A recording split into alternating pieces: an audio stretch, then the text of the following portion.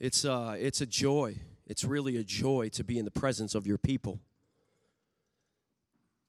What a great illustration from our brother Isaac at the gathering of your people and the worship of your name and the preaching of your word can revive the dry and weary soul. God, we've had hard weeks. Some of us have had weeks that we cannot wait to forget about. And some of us are carrying that weight and that burden here today. There's a solution for it, Lord. Over and over again, your word attests to your love. We've sung about it here this morning. We've been moved by your spirit to worship you. And now we want to hear from your word, God. And we want to be reminded. We want it to be instilled. We want to be hoisted up on the truth that you love us. You love us. You love us. We need to know that here this morning, that no matter what happens in our life, that the love of God is available for us, that it's moving towards us, that your love is powerfully changing and transforming us from glory to glory. We need to be reminded of that today. Some of us need to learn and to hear that for the first time, that God loves me. So I pray and ask, God, that you would do what you do best by the power of your Holy Spirit. Work in the inner chambers of our soul, God, the places no man knows about except you and your Spirit. Work in those deep places here today and do a work that would bring you glory and forever change us. In Jesus' name, amen. Amen. Well, God bless you. I'm excited to be here, and just wanted to share briefly that we will be continuing our time in Colossians, trying to finish up here. We're in the third chapter of this book. We got a couple more sermons, and I've just been super blessed by how rich the Apostle Paul and his writings are. I mean, I am just really encouraged of the collection of letters in the New Testament, and Colossians it's just come to life for me over these last few months, these last couple of months, and I hope you have been blessed too. And just thinking about the thread through these main chapters 2, chapters 3, as we continue on into chapter 4, and I was thinking about how the Apostle Paul is writing in a way to remind us of a reality that is forever established. His writing here in this chapter is similar to chapter 2 and even in chapter 1, and he's writing in a way so that we would understand a gospel reality. I was reminded this morning of a documentary I watched a few years back on a roller coaster in Cedar Point. Anybody been to Cedar Point before? Okay, where is Cedar Point? How many people love Ohio? Thought I'd get at least Liz going on that. But Ohio, great state, Buckeye State, Cedar Point, you know, it's an amazing amusement park. But they have a specific roller coaster there. It's a state-of-the-art roller coaster, and it's state-of-the-art because it is propelled by LIM. LIM. Linear induction motorization. Linear induction motorization. And this particular roller coaster starts, continues, and even stops all by electromagnets. You know, if you've grown up going to amusement parks, when I was growing up, you probably went on roller coasters that were propelled a different type of way, right? That first hill that they went up, and it was like click, click, click, click, click, click, click, click, click, click, and then you would get to the top, and then that hill was essential for the roller coaster to get going, right? When it went down, it was like that was the momentum that would carry the roller coaster all the way to the end. A little scary if you ask me. But LMI is totally different. LMI is completely different. It starts, continues and stops by large amounts of electricity that propel the coaster train forward. And they're set up all along the track. So as it's moving along the track, it hits an electric magnet and it keeps going. And it hits another one and it keeps going. And it hits another one and it keeps going. And it hits another one and it keeps going. And at a point where it just keeps flying around the track at crazy speeds. And now as I read the book of Colossians, that is exactly what the gospel of Jesus Christ does for us in our life.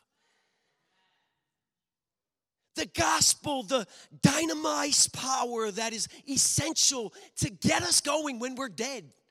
We can't start without the gospel. It brings dead people to life.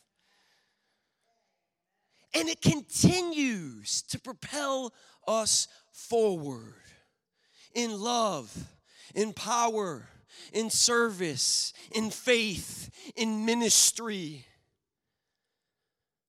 The L-I-M of the gospel is powerful, and it is needed in your life. It is needed in my life. It is needed in this church for us to propel forward on the track of sanctification. If we're really, really going to grow in our love for one another, we need to be experiencing the gospel love that comes from heaven. The person greatly loved can love greatly.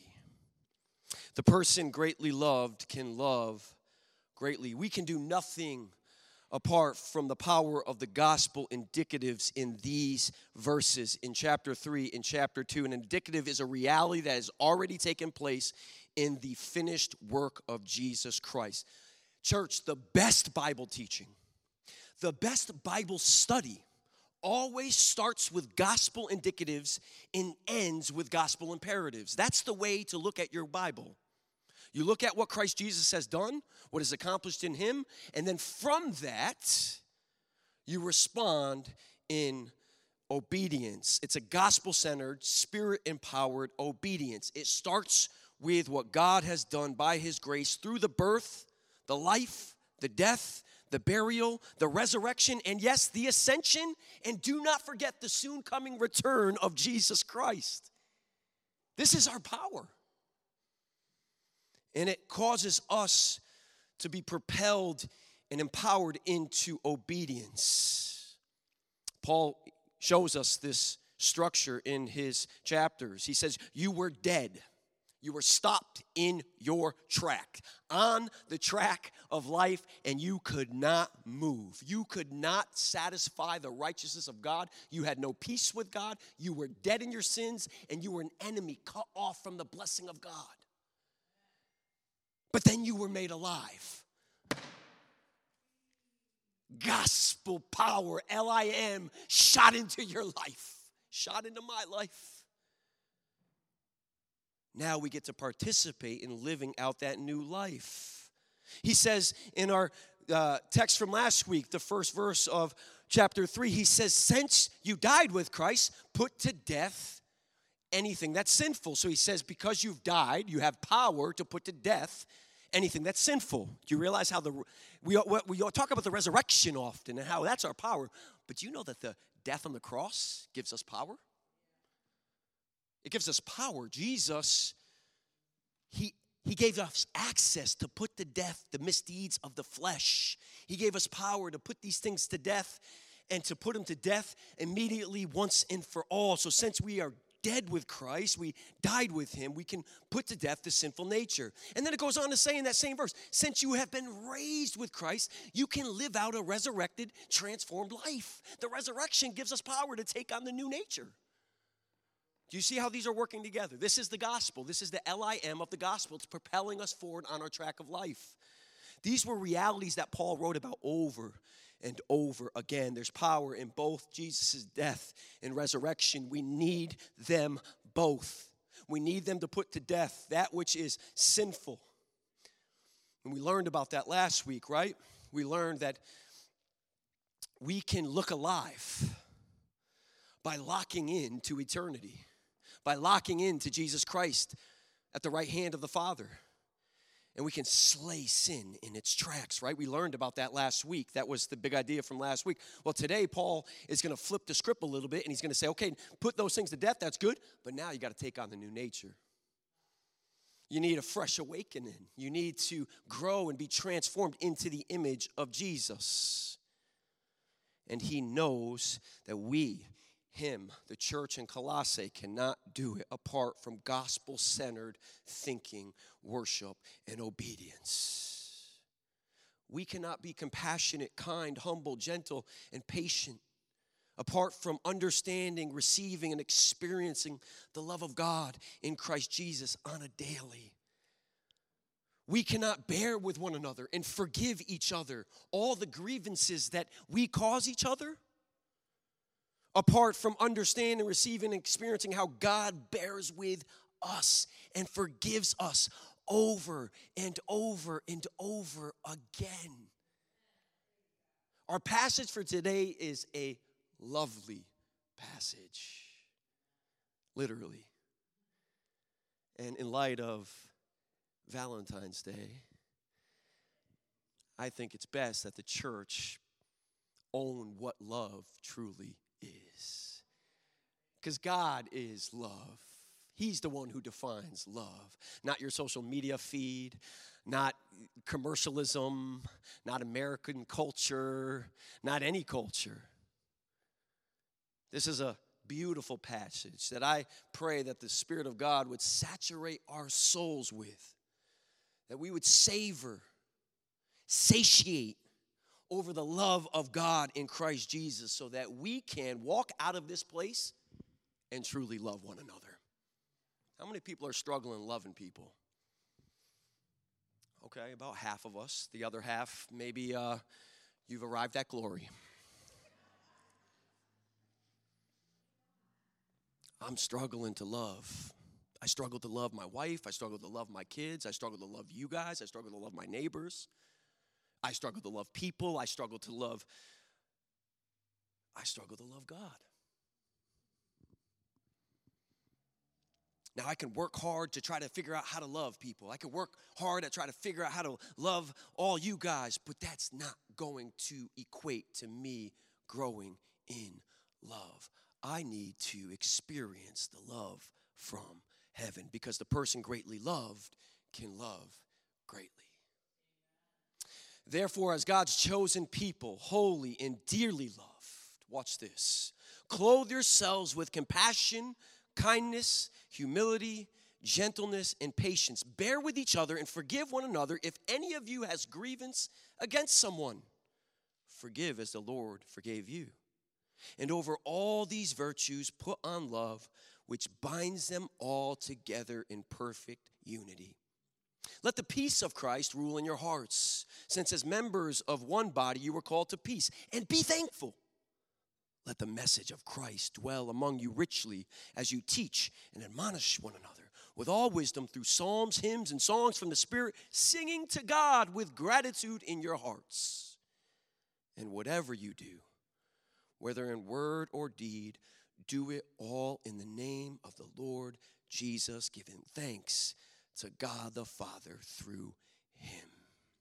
Spirit of God, add a blessing to your word. Let us understand it in completion. In Jesus' name, amen. The first phrase, God's chosen people, holy and dearly loved. I love that Paul uses this as a launching pad to the command that he gives after this. Really, this is the launching pad of the entirety of this portion of the letter. You will see that he reminds them that we are loved in Christ Jesus, that you and I have been chosen.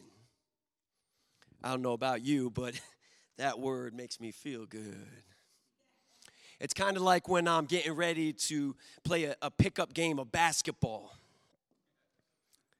And you know the time, right? Some of you guys might know where I'm going with this. You're like, let's shoot up for teams. And the first two are captains.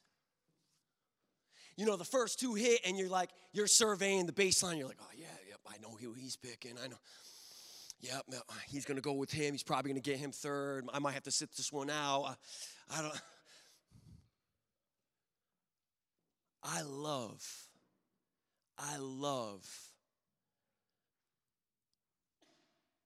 when someone who is unlikely gets picked first.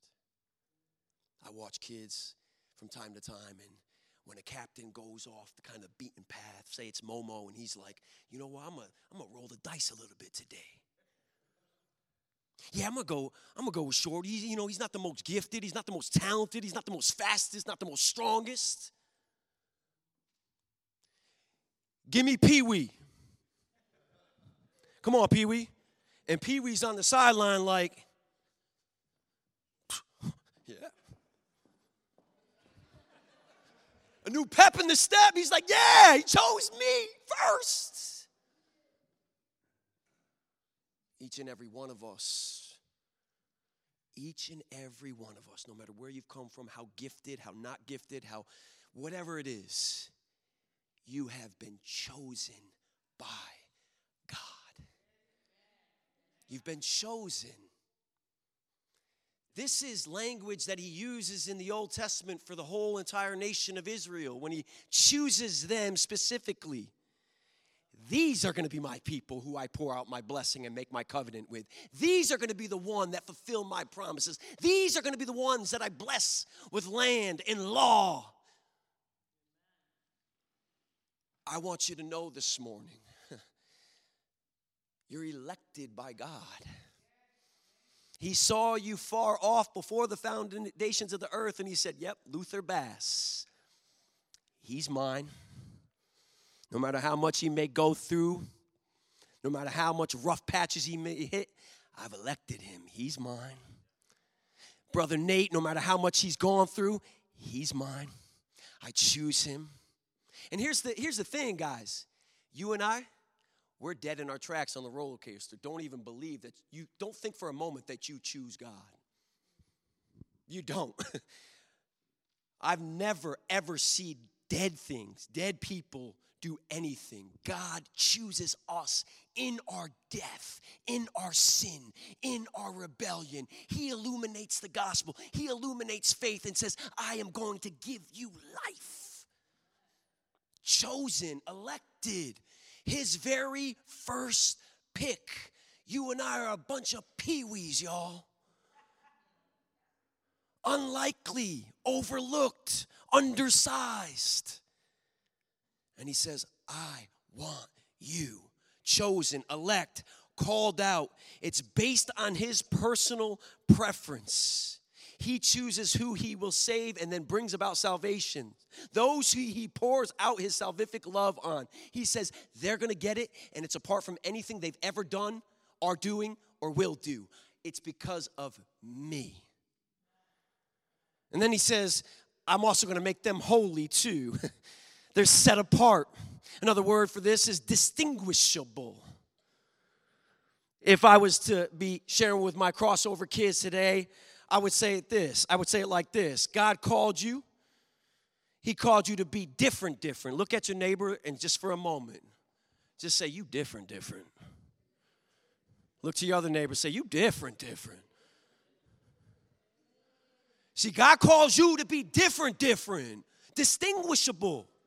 When he elects, when he calls, he says, yeah, I'm going to fill them with my Holy Spirit to be different. God chooses to save us, then sets us apart by filling us with his Holy Spirit. And at that moment, we are empowered to live a life, not in our own strength, but in his strength that comes via the Holy Spirit. And then he says this, dearly loved. This one just stopped me in my tracks during my study this week. This one stopped me in my tracks, and I just sensed that God was saying through that as I read that word right there that he wanted to remind us that we're his dearly loved. That we're his dearly loved. That he has a personal preference for you, an intimate, intimate desire for you in a way that is not sexual, it's not physical, it's not like you and I can conjure up here on this earth. It is one that is deeply spiritual, it's unconditional, it's self-sacrificial, it's other-seeking. This is the love that God has. He's saying, I love you. I love you. You're my dearly loved, beloved. I love you. Paul starts with this phrase because he wants us to know that the most important truth in order to put on the new nature is that we are chosen, holy, and dearly loved. It starts from that place. It continues with that place. And at the end of the day, guys, when this whole thing is done and over with, that's what's going to matter. That's what's going to bring us into eternity. We miss this. We miss the rest of the text. We miss this. We miss God's love for us that's unconditional. You and I really can't love our wives, our husbands. We can't love the sinner that continues to come into our life. We can't love the other church member who seems to be a little difficult. We can't love our neighbors or our kids that we work with.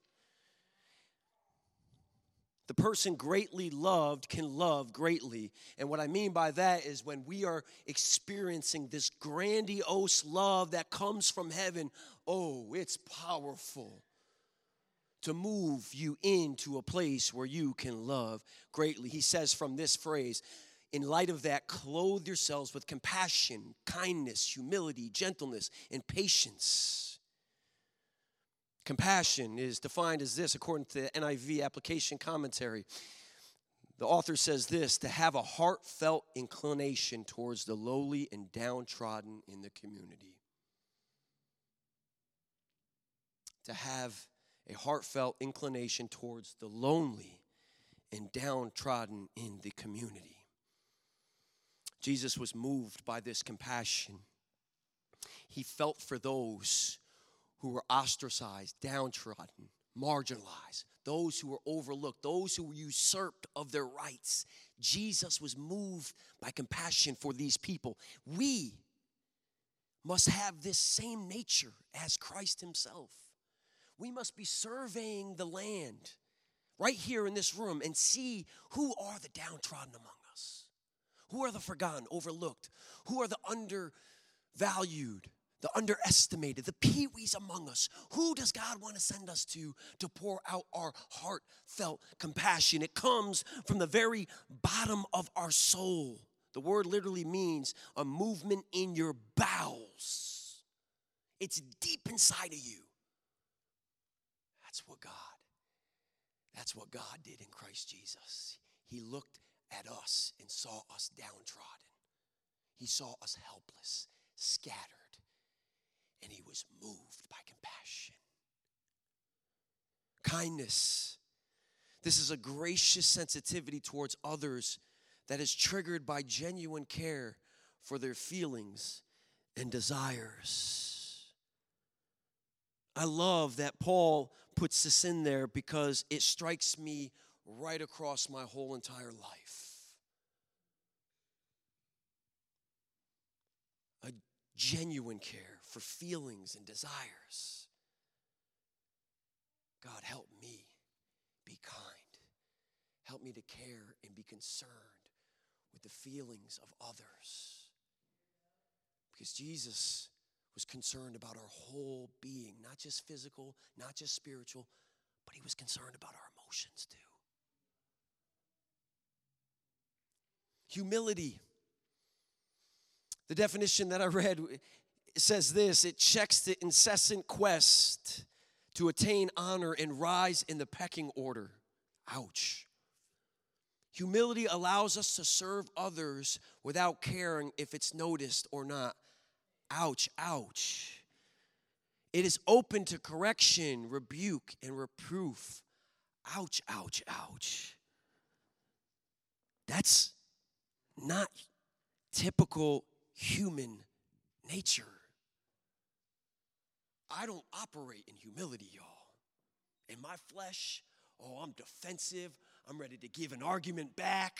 I'm ready to defend myself and say, but what about? Not ready to receive correction. No. I'm ready to offer excuses. And I have this underlying, I do in my flesh, I have a desire to want to be noticed and seen by people. It's not funny. It's really not. It's sad. Because I'm a pastor. And at the end of the day, I should want all glory to go to Jesus Christ. And so should you. Shouldn't be looking to how to get ahead and how to be noticed and recognized. Pray for me. It's hard when you're up here every single week preaching. You want to be known. You want to be heard. You want your church to grow. Pray for me as I pray for you. To be able to receive correction, rebuke, reproof. He goes on to say that gentleness, listen to this, and this will all lead up to the next passage. Gentleness makes allowance for others, enables us to criticize another's conduct so that they experience it as a help and not a condemnation. That's gentleness. When I can bring something up in my marriage and it's truly offered in a way that my wife feels, wow, that was really constructive. You said that in a way like you weren't really looking down on me. I really felt like you cherish me, you care for me, you love me, but you were just bringing something that I could grow in. Thanks, honey. How many of us are familiar with the opposite? I feel like you're always criticizing me, because I am. I feel like you're always pointing out what I do wrong, because I am. I feel like whenever I have something that you don't allow room. It seems like you're trying to always point things out, because I am. I don't know. I'm just sharing my own diary here. I don't know about you. I am so quick to criticize people, so quick to point out what people do wrong. And unless I bring it under the auspice of the Holy Spirit and I live out this passage, it can be done very poorly. When I bring correction as a leader in this church, in my marriage, among my elders, in my community with my neighbors, the kids I work with on a daily basis, help me to be gentle, God. Help us to be gentle. Patience refrains from exacting revenge or reprisals against enemy and is willing to endure wrongs. I added this, especially within the context of the church. I look around and I really don't see a lot of people willing to endure wrongs. I've wanted to pull out often of this community because I've endured wrongs. And I'm just like, I'm done enduring wrong. I'm gone. But that's the exact opposite of what Paul the Apostle is saying here. Be patient when someone offends you or mistreats you or misspeaks of you or lashes out towards you or continues to do it. Be patient. Endure that for the sake of life coming in your community. Isn't that what God does for us? Honestly, guys, how many times do we constantly offend God in heaven? All the time. We are living offensively with our speech, with our thoughts, with our actions. And he's just like, patient, my child. Hey, I'm going to bring a little brother or sister in here of Christ to kind of speak to you. I'm going to show you this in the Word. Yeah, I'm going to speak to you through this passage. I'm going to show you that this is not right. And then over and over again, we just steamroll past those warnings, those corrections, those reproofs. But then the moment someone does it to us in a community, we're like, I'm done. I've had it. This church, this pastor, he's so unkind and ungentle. Yes, I am. Help me. Jesus. Can we work through it? I'm done.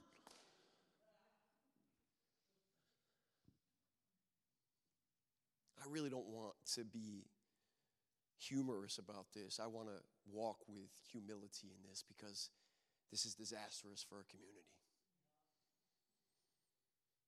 Paul says in the next verse, he says, bear with each other. bear with each other. Would you bear with each other? And forgive one another if any of you has grievance against someone. Forgive as the Lord forgave you. In this community, we will hurt each other. If you're brand new to this church, you're visiting for the first time, welcome to New Life Community Church. So glad you're here. Stick around for a little bit. It gets real quick. But what I hope is that we can live out this passage. Let's bear with one another. I've been graced by leaders like Isaac, Oscar, Danny, who are elders, ministry leaders like the Kearneys, the Ryans, people that have been persevering for years, willing to bear with me, willing to forgive me, willing to forgive each other. Why? Well, Paul, the apostle, says it right there. He says, because the Lord forgave you. Do you see how our forgiveness for one another isn't contingent upon someone saying, I'm sorry? Let me preach for a second. I really want to preach this one down. Because we'll be like, I am so filled with hurt in this person. It's just always, and it continues to happen, and I'm done. Last time I checked, the Lord forgave you 7 times, 77 times, 777 times, 7,777 times. But you can't forgive them 5 times? Am I missing the power of the gospel and his forgiveness towards you? In that moment, you know what people are doing? Can I just say this? And I do it too.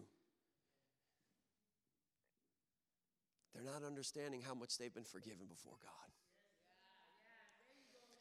Church, we are the scummiest of the scummiest on the planet. Idolaters, God-haters, rebellious.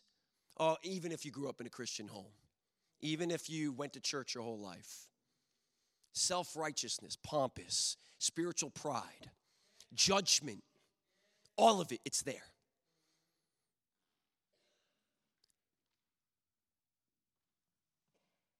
Ask for the Lord to show you how much he has forgiven you and is forgiving you and will forgive you.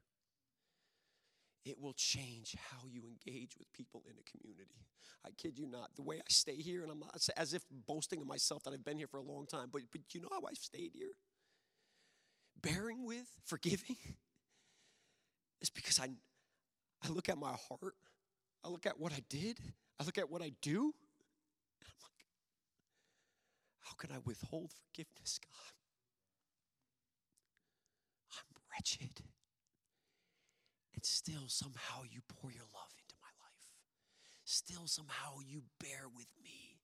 You forgive me over and over again. Forgive as the Lord has forgiven you. This is how we do it. All other virtues, these virtues are characterized in Jesus' life. They are fully embodied both in his earthly incarnate ministry and his eternal ministry as well. This is the exact nature that he extends to us time after time and calls us to do the same for others. Then in verse 14, he comes back around over all these virtues, all those things you heard. Put on love, which binds them all together in perfect unity. A dear sister from our church, Huff Mama.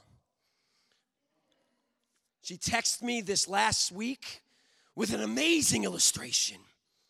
I want to share her illustration here this morning. And I want to do it by saying this. Anybody who's been in the Latore home knows that John Latore is the baker in the house. Wife, say amen. Amen.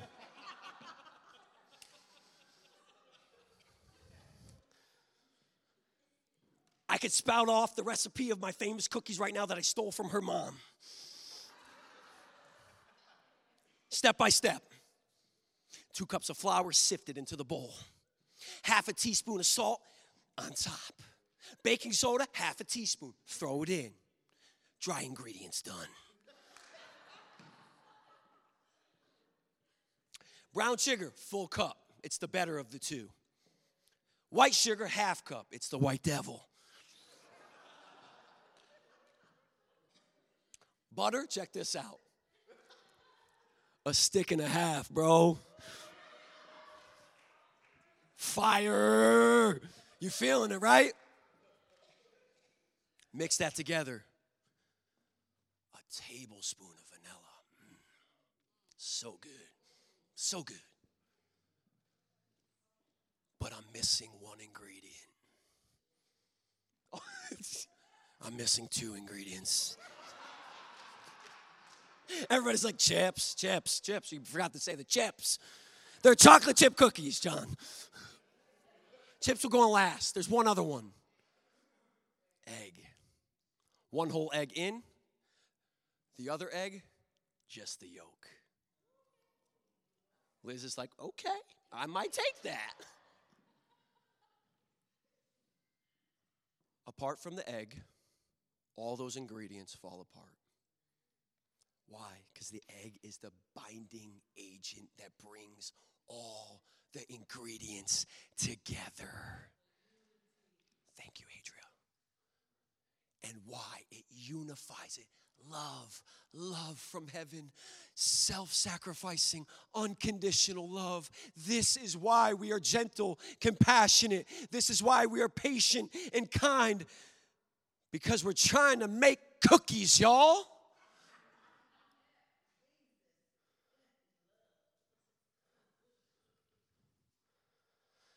And the final 3 verses, and I'm going to close with this and ask the worship team to come up.